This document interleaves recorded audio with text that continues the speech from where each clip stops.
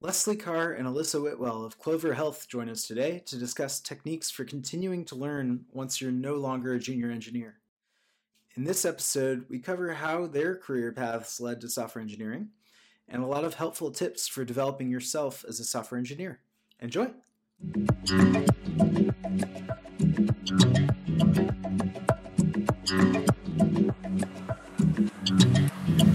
And here's to you, Mrs. Robinson. Jesus loves you more than you will know. Whoa, whoa, whoa. God bless you, please, Mrs. Robinson. Heaven holds a place for those who pray. Hey, hey, hey. Hey, hey, hey. Welcome all, Max the Accidental Engineer. Today we are located in downtown San Francisco, joined today by Leslie Carr and Alyssa Whitwell. Leslie, Alyssa, do you guys mind introducing yourselves? Hi, I'm Leslie Carr, and I'm the engineering manager for the infrastructure team at Clover Health. And Alyssa? Hi, my name is Alyssa Whitwell, and I am a software engineer on our data platform team at Clover Health. So in a moment, I'll have Leslie describe a little bit about what Clover Health is and does, but today we're going to be talking a bit about the topic of what to do once you're no longer a junior engineer. Like how do you level up? What can you get involved in, and kind of what skills-wise to go out and learn. So before that, we should probably get a rundown of both Alyssa and Leslie work here at Clover Health. What does Clover Health do, Leslie? So Clover Health is a Medicare Advantage company. We're basically a health insurance company for people who are mostly over 65 or with disabilities in the United States. And instead of a person paying the premium or your employer, as many of you are used to with your normal private health insurance, the government pays the premiums to Clover Health. Maybe we should dial back for a sec and give you guys an opportunity to share for our audience how you guys ended up arriving at your guys' current roles here at Clover. Alyssa, what were you doing before coming to Clover? Yeah, so I've actually made a long journey in my general career, but also within Clover too. So I went to UCLA. I was a mathematics economics major. I thought I wanted to go into consulting and then go to business school. And I did management consulting for pharmaceutical and biotech companies straight out of college, and then realized immediately that I did not want to go to business school. I actually wanted to be more technical. So I've been on this journey to be a more technical person throughout my career, and that led me to being basically a data analyst at Blue Shield of California for 3.5 years. So I pulled medical claims data and did financial modeling and did pricing and all of these things during when like PPACA, the Affordable Care Act, was a big deal and getting implemented. And I had this really great opportunity to join Clover when it was really small, and I joined as an analyst on the data science team. And since then, I actually switched into software engineering here at Clover. So I've been a software engineer for about 1.5 years. So you've come through this path to software engineering from non-computer science undergrad, doing still in healthcare though, but not as a software engineer. I should also make reference that Alyssa has been on the show before. You guys should all check that episode out. Leslie, do you mind sharing for our audience about how you ended up at Clover and what you were doing before that? Yeah, well, so originally in high school, I knew exactly what I wanted to do, and that was to be a chemical engineer. Didn't know what they did, but I was good at chemistry, I was good at math, and all my teachers told me that. So then I went to Carnegie Mellon in my first semester. I took the Introduction to Chemical Engineering class, and I hated it. It was horrible. So yeah, I switched majors around a few times, but wound up dropping out. I started building computers for beer. And as in people paying you in beer to people make paying me in beer. Yeah, I tell them to buy all the parts, what parts to buy, and then charge a 6-pack of beer and build it for them. So yeah, that was sort of fun. And then I also got into Unix back in the very late 90s and early 2000s. Most people didn't have laptops. and personal computers were still pretty expensive. So universities had computer labs that you could go and use the shared computers. The Windows and Macintosh computer labs were always full, especially around finals times, and so there were two computer labs that were always empty: the Linux and the Unix computer labs. Go figure. So I decided, and also the Linux labs had bigger monitors than the rest of the labs. So I decided, obvious choice. Yeah, I better learn how to use this thing so I can get into the lab whenever I want. There's definitely some miscreant in the IT department at Carr and Alyssa who definitely advocated for those larger monitors in the Unix workshop. I'm sure of it. Yeah. Thank you to whoever that was. So instead of chemical engineering, did you end up majoring in computer science? Or? I never did. I had a lot of majors. I wound up dropping out and doing tech support and some building web pages. And just throughout tech support, eventually I got a job at Google in the data centers repairing their computers. And I feel like that's really where my career took off. That was in 2004. And at that time, the data centers were, a lot of the data center staff was sort of like a feeder to a lot of the rest of the organization. People who didn't have a lot of experience, but we were all very interested in learning, and it gave us the opportunity to interact with people in so many other departments. Mm-hmm. So one of those departments was the network engineering department, and I just found that incredibly fascinating. So my manager talked to the director, and I worked on a few projects with the network engineering department, and then they decided, sure, you can move over and become a network engineer. This is a freaking ideal story to hear about or to share with our audience, because a constant theme across probably all of the interviews we've done so far is that people tend to find their way into software engineering from non-software engineering backgrounds, and it's often from job titles that are not software engineer. Mm-hmm. And one of the audiences we're hoping to reach here are people that might be thinking about doing software boot camps or feeder programs that are billed as you pay tuition, we'll get you a software engineering job. Mm-hmm. And one of the things I like to advocate for our audience is maybe you don't need a software engineering job. Maybe you need a data center job or Exactly. a healthcare actuarial type of job. And it's enheartening to hear about how you made the path from being in a data warehouse doing pretty gnarly hands-on stuff with hardware Mm-hmm. to doing types of stuff you do now. So back to the topic that we were originally talking about of what to do when you're no longer a junior software engineer. What do you guys do on a regular basis to kind of keep abreast of what you should know in your roles, either in engineering management or in data management of your guys' data platform? What do you guys do on a regular basis to keep up?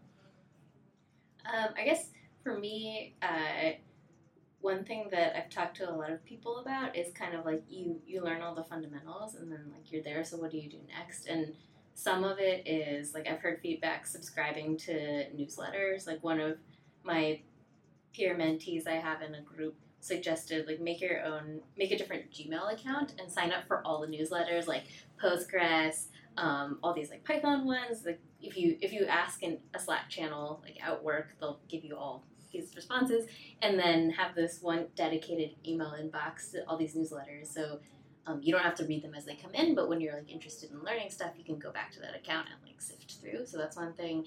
I think collaborating with other people, like I've had a bad track record of doing personal side projects, and that's been difficult for me, but when I pair with other people, that's super helpful. So I pair regularly with one of the senior engineers on my team, and we've been going through the Django tutorial.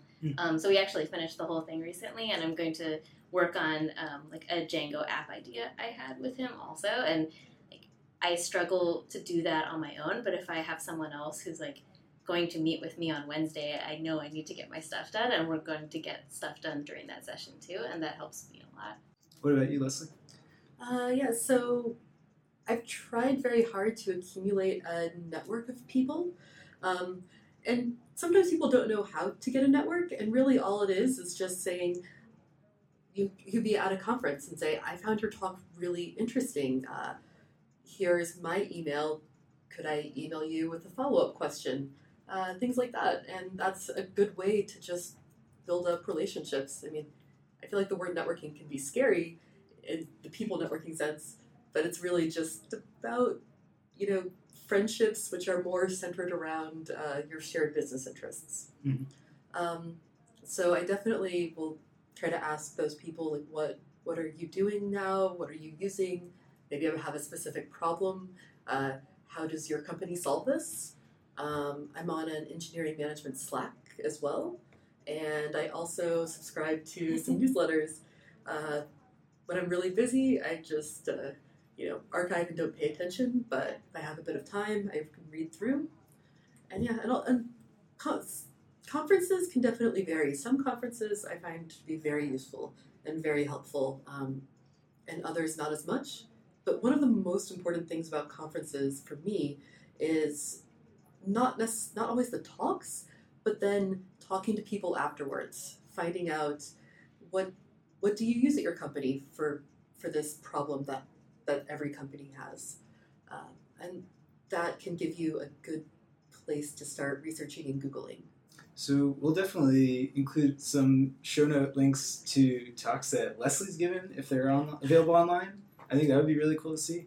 I should mention to our listeners that one of the experiences I have at tech conferences like PyCon that I've been to a couple times before is that I end up going to talks, and it's not that the talk content is super rich, it's that by being at the talk, I find myself getting super hyped. I'm like listening to this, I'm like, oh man, this library sounds amazing. So instead of actually listening to the talks, I end up reading the docs, and then, like you say, afterwards, after taking my head out of the laptop, or just staring at the docs instead of listening, people are very approachable at conferences.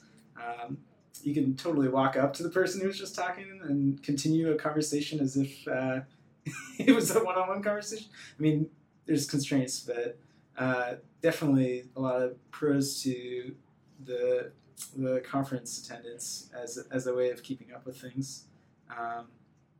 Anything that we haven't covered that you guys can think of that's super that's like a super tool for people who well, when I'm trying to learn a new technology, there seems to be almost like an unofficial series, like do X the hard way, that makes you type everything out. But I tend to learn better that way. Just forcing to type everything out triggers something in my memory and learning style. For sure. I mean, similarly, in my experience, that's when I hear these talks that are at conferences that amount to check out this library X that I did, I was able to do Y. It's like, all right, I'll read the docs about how to do Y. You know? And that involves transcribing or copy-pasting code from examples in the docs or whatever. One topic that I'm curious to run by you guys that is not in the realm of how to keep up with things career-wise, but is related to maybe working efficiently with code or being a productive engineer is working with third-party code bases. This is like a understated challenge of people's software engineering careers. How do you guys navigate and evaluate whether to learn a certain framework or whether to use a certain library and incorporate it in code you might be writing for work or outside of work? What are some heuristics that you could share with people who are junior engineers who are maybe deciding between learning, Django or Rails or something like that? Yeah, I received really good advice from another engineer at Clover, and I asked him this exact question, and I found it really useful, which was like try to figure out what the thing does first, and like what category of thing does that fall into. So like, what is Django? It's a web framework. Like, do you know any other web frameworks? Like, is this one fundamentally different from other web frameworks in certain ways? Are there reasons why you would need to learn this? And that can kind of help you cut through the hype of like whatever is the cool thing to learn right now. If it's similar to another thing that you have learned before, what is the value add to you learning it? And I have found that to be really useful because especially when you're new, you're really intimidated by all the words and all the packages and like, this is the new thing. Everyone's learning this. I don't know it. I'm a loser, or right? But when you're more like, okay, well that's interesting, but at the end of the day, it's just a framework. Like maybe I'm totally back end and I don't care about doing front end or like web development right now. I'm not going to learn that right now because I'm focusing on something else, and that's been super useful for me. Yeah. I think especially now that I'm a manager, my first step is thinking, what problem am I actually trying to solve? And because I often get very excited about some new technology, and I'm like, I want to use this and put this in, like I see a conference talk about it, and I want to put this in everything I do, and then I just have to always step back and be like, all right, what problem am I trying to solve? Does my company already use some tool that can solve this problem? Because even if the new tool might solve it 10% better, the fact that you will be then spending all of your time trying to make sure that everyone knows this tool means that the old tool may actually be a better thing to use in your case. Also, is this tool brand new? Then you might want to step back, right? Wait till it's been around at least a year. Because if nothing else, you want there to be a bunch of Stack Overflow questions that can tell you when you have an error, exactly what that error is. Because we all know software documentation is usually pretty bad. Yeah, this is a real problem I remember the Go programming language when it first came out, is that not only was it a new language, but the SEO for questions people might want answered about Go were awful because you would search Go space blah. So you get nonsensical results like Go space blah as your search query, and Google turned up all this. So that's what I guess led to Golang. Yeah. And if you are now working with Go as a programming language on a day-to-day basis, you search Golang on Google or Stack Overflow or whatever.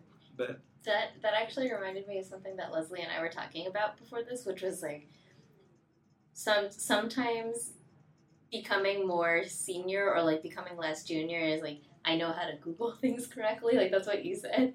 I don't know if you want to talk about that. Oh yeah. Well, when you first are learning something, it can be hard to know what help to search for, right? Like you have a website that's 404. If you just like look up, website 404, there could be 1,000 different things that are happening. So as you get more senior, you can know what to search for. Like add a couple more words. You might say website 404 Django, website 404 Django Postgres to get down into the problem. But one thing I definitely encourage everyone to do is just be stubborn and not give up with Googling, because that's trial and error is how I learned. For sure. And just, keep trying, keep clicking through links, seeing that they aren't exactly what you want, but you might understand a word you don't want or want in the search.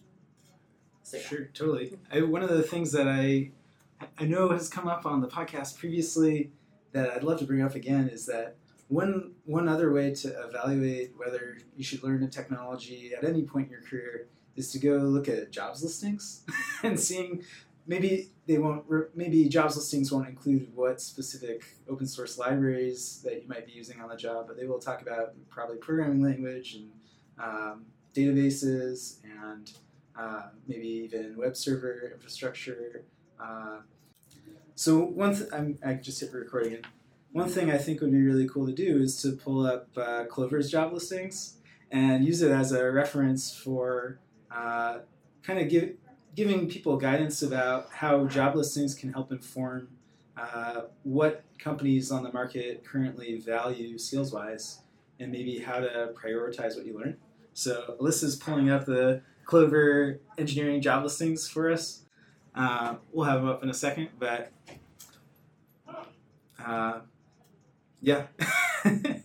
this is probably an opportune moment for for you guys to plug that Clover Health is hiring, and for a number of roles in software engineering. So we'll take a look at a few of these, but we'll also link this in the show notes so people can see what we're referencing. But there's an art to writing a job description, so we won't be hypercritical of that whatsoever. But we'll take a look at what, for example, skills-wise, you guys are looking for in software engineering applicants.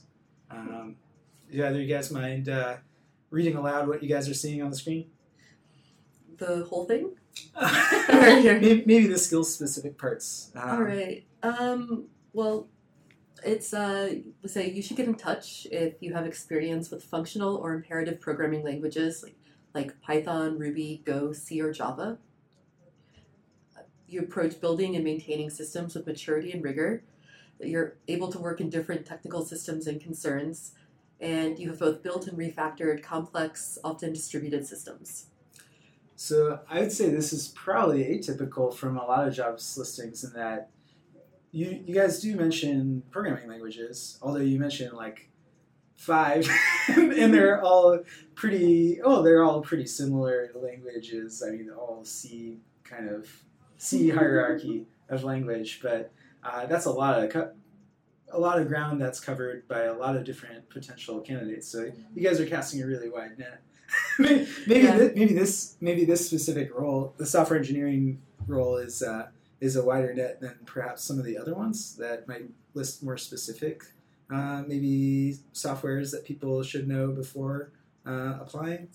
I also have a philosophy on job listings that people can learn a lot of different specific languages, and just learning the how to program and how to build things is more important than the specific language you choose. Mm-hmm. I feel like if someone knows Go or Ruby, they might take an extra month to get more ramped up to Python, but I'm confident they can learn it. For sure. So yeah, maybe a good takeaway for this or for our audience is to consider that jobs listings are not super discriminatory about whether you know Ruby versus Python, but whether you know Ruby or Python, and that having the problem-solving experience is more important. And let's say you know Ruby and you don't know Python, and you see a job description that says you should know Python, just apply anyways. And just be honest about it. Say, I know Ruby, I don't know Python yet. And job descriptions are often more of a wish list of someone's, perfect candidate. But we're all human, we're all imperfect. So go ahead and be proud that you're imperfect. For sure. I know this is anecdata and not data, but it would be interesting to hear from your guys' personal experience and stories how you guys got your jobs before Clover or even at Clover. Alyssa, how did you get into healthcare, insurance, and consulting and analysis? I mean, I fell into it, and I was actually procrastinating and not studying for a linear algebra midterm when the math counselor at UCLA sent an internship opening for Hewitt Associates, which was kind of like human resources-ish consulting, and it was right before the recession, and it was like an extra spot. They decided to open another rec for an intern, and I applied for it, and I didn't have to do anything technical in the interview. I got it. And then I got the internship the year after that because it was the recession, and I went back to the same company. But then when I did management consulting, there was like a case study framework, and I pulled example case studies and studied for those. And then even getting a technical position at Blue Shield, I didn't actually have to do any rigorous case studies. So I had actually gone partway through my career without doing formal technical interviews. And then Clover was the first time that I did a technical phone screen, and for the data science team, it was basic probability and stats. And I brushed up a little bit. I don't think I did the best on the interview, but one of the things that we look for is persistence. And if you're not getting the right answer, you don't get frustrated or you don't lash out to the interviewer and you don't shut down. You just kind of keep talking through what you're going through. And I think you mentioned being stubborn and persistent before, but that gets you a long way, even if you don't know I don't know the right formula to use or something. And admitting that you don't know. Yeah. So Leslie, after dropping out of Carnegie Mellon and entering tech support and then getting into the data warehousing or data center side of things for Google, how did those jobs come to you, or how did you find those jobs? A good part was asking around. You ask old coworkers who've gone to another company. LinkedIn is so great for following old coworkers that you can see where they've gone and just say, how do you like this place? Are they hiring? Sometimes places are hiring and they don't even have the job listings online. Other times, if someone refers you, you can be certain that a human is going to look at your resume instead of possibly some sort of computer screening that happens, especially at the larger companies like Google and Facebook. So really, it's mostly been just from friends, keeping in touch with old coworkers, just ask people you really enjoyed working with out for coffee, and you never know, they might have a U-shaped need on one of their teams in the future. Mm-hmm. I know on the topic of being in mid-career or no longer junior and wanting to level up, one of the things that you guys have mentioned previous is about finding mentors. And so for people who might not have an existing LinkedIn network, like they might be in college still, so they don't have any ex-coworkers. One thing I was curious about is how to keep on top of networking. Using LinkedIn is an interesting option because if you're connected to somebody, you get their email address, which is a very attractive way of getting a hold of people. Even if they don't respond to you the first time, maybe they'll respond the second time or third time. I mean, it's all about figuring out how to reach out to mentors. So how do you guys reach out to mentors? Leslie was mentioning an engineering manager's Slack, where I guess there's a community of people who are in engineering management roles who provide each other co-mentoring. But yeah, there's different channels. There's an advice channel, which I find very useful. Okay. But I think one important thing is just take any opportunity when you can find it. A lot of colleges have some sort of group, and go to their meetings. They may invite a speaker who might do something you're interested in. As well, meetup.com there's lots of meetups on lots of different subjects. And not only attend the meetup, make sure you're blocking off your entire night so that you can stay there and continue talking to people. A lot of conferences have either discounted tickets for students, or they also have scholarships for people in underrepresented groups in tech. So if you're from an underrepresented group, take advantage of that. Apply for the scholarships, and some even have travel grants as well. So they'll even fly you out there. And then when you're there, just talk to as many people as possible. I mean, a lot of us, we like talking about ourselves. So if you want to, I'm often happy if someone, wants to go get lunch with me and ask me about my career or things that I've done. I'm usually very happy to talk about that. Sometimes I'm too busy and work gets super busy, but I don't mind if people ask. Sure. Alyssa, how do you go about finding mentors? Yeah, I think it's great if there's resources through the VCs that fund your company if you're at a company. So Clover is backed by First Round, and First Round puts on really great events. For instance, they did dry runs of the Grace Hopper talks, and so a lot of women from Clover actually went to those events, and it was really cool. We also have ask if there's mentorship opportunities put on by the VCs. So First Round does a mentorship program. I applied, I got a mentor, and they also were trying a new thing where they were doing a peer mentee group. So I got to know these really awesome software engineers who were in different companies in the portfolio, and suddenly that extended my network tremendously.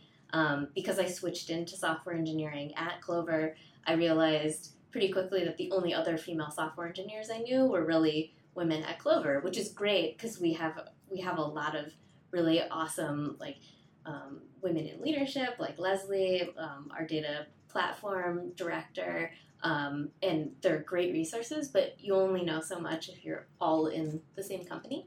But also to your point about if you're in college and you don't have those connections yet, there are really great programs through the Career Center. So I'm a volunteer for UCLA, and this year they did this thing called a Job Ready Bucket List.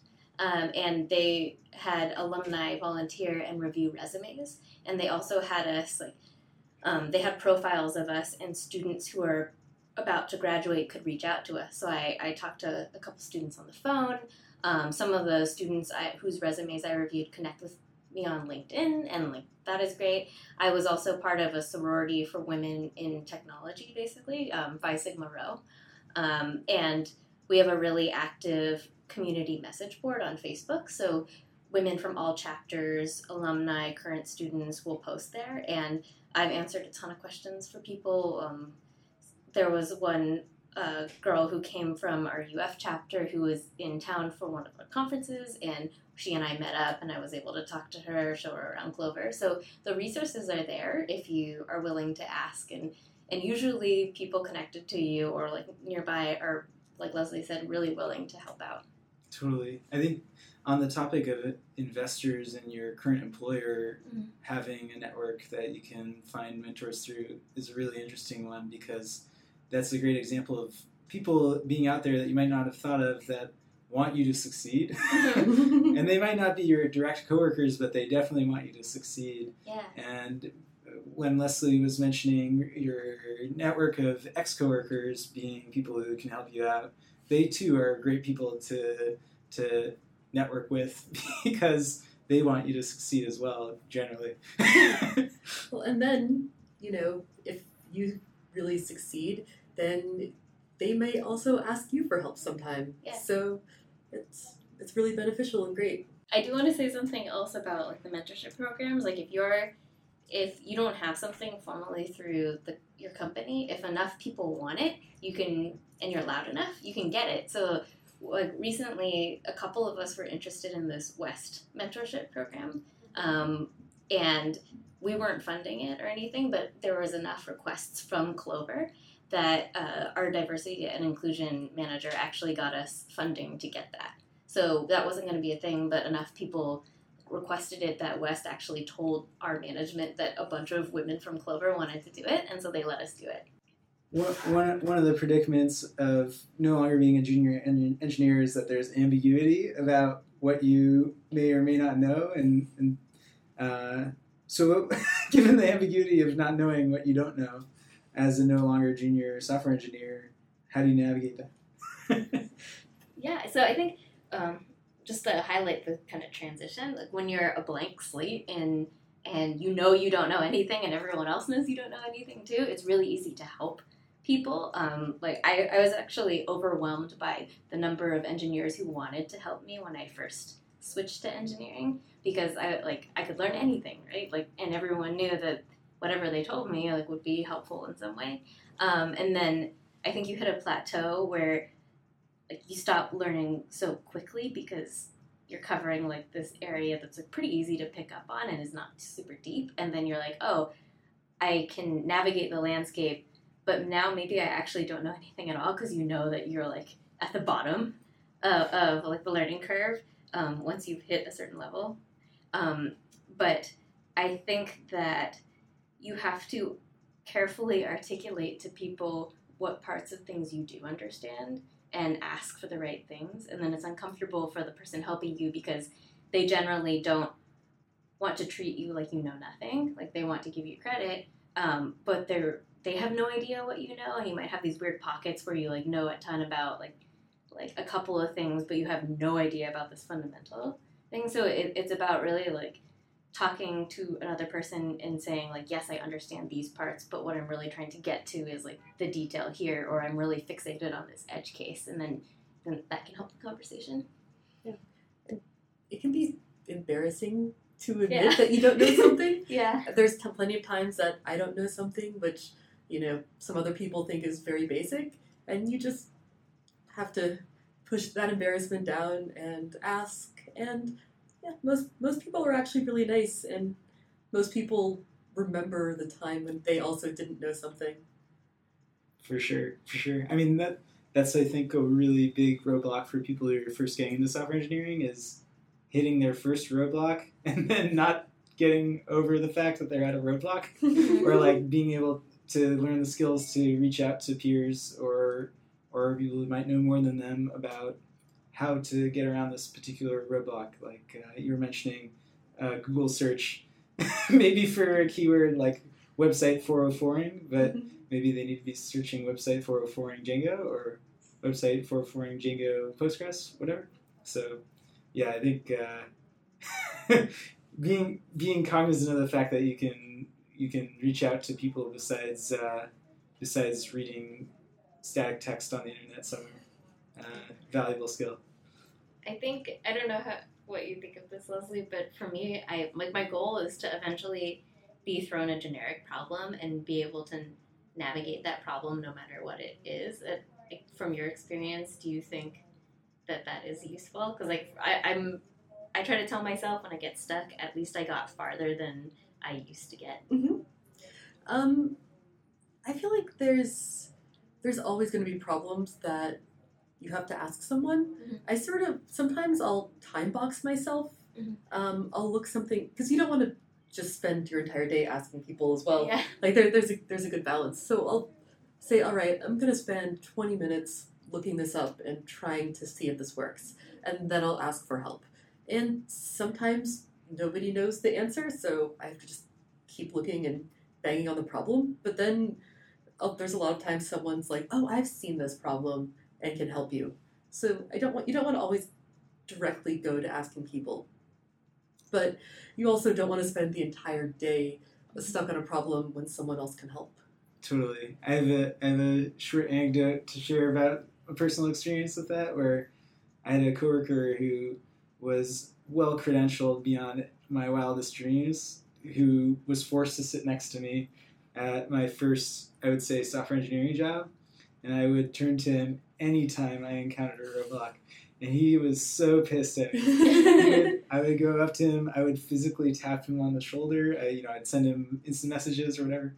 It got to a point where he would straight up be physically non-responsive when I would approach him, and this was at a point in my career where I didn't know how to fend for myself when it came to overcoming roadblocks. So yeah, the point about not necessarily resorting to distracting a coworker first is well taken. I think people should take that to heart and consider how the feelings of others when you go to solicit help is you have a certain amount of social capital, I guess. Yeah. And you can burn through it really fast, and you can gain it back kind of slowly. One way is to bring them hot chocolate. That is a great way. Or when you go on vacation, bring back food from wherever you were on vacation. Totally. Makes your team less sad that you went on vacation.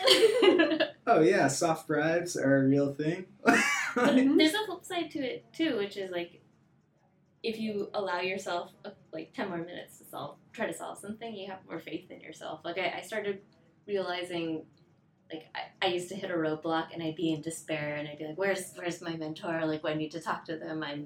I am not an engineer because I can't solve this. And then it got to a point of like, oh, I hit this roadblock. Let me just try a couple more things, and then I would solve it, even if it was sort of small. But I started to build more faith in myself in solving problems, which was cool. For sure. Yeah. Anything else that we're missing here? I think we've covered a ton of ground. Yeah. Yeah. Leslie, Alyssa, thanks for joining us. Hope to do it again soon. Awesome. Thanks. Thanks for joining us for the Accidental Engineer podcast. If you enjoyed our interview with Leslie and Alyssa and want to hear more about professional software engineering careers, visit our website at theaccidentalengineer.com. We have a large backlog of interviews, and sign up on our email list to be notified when we publish new ones.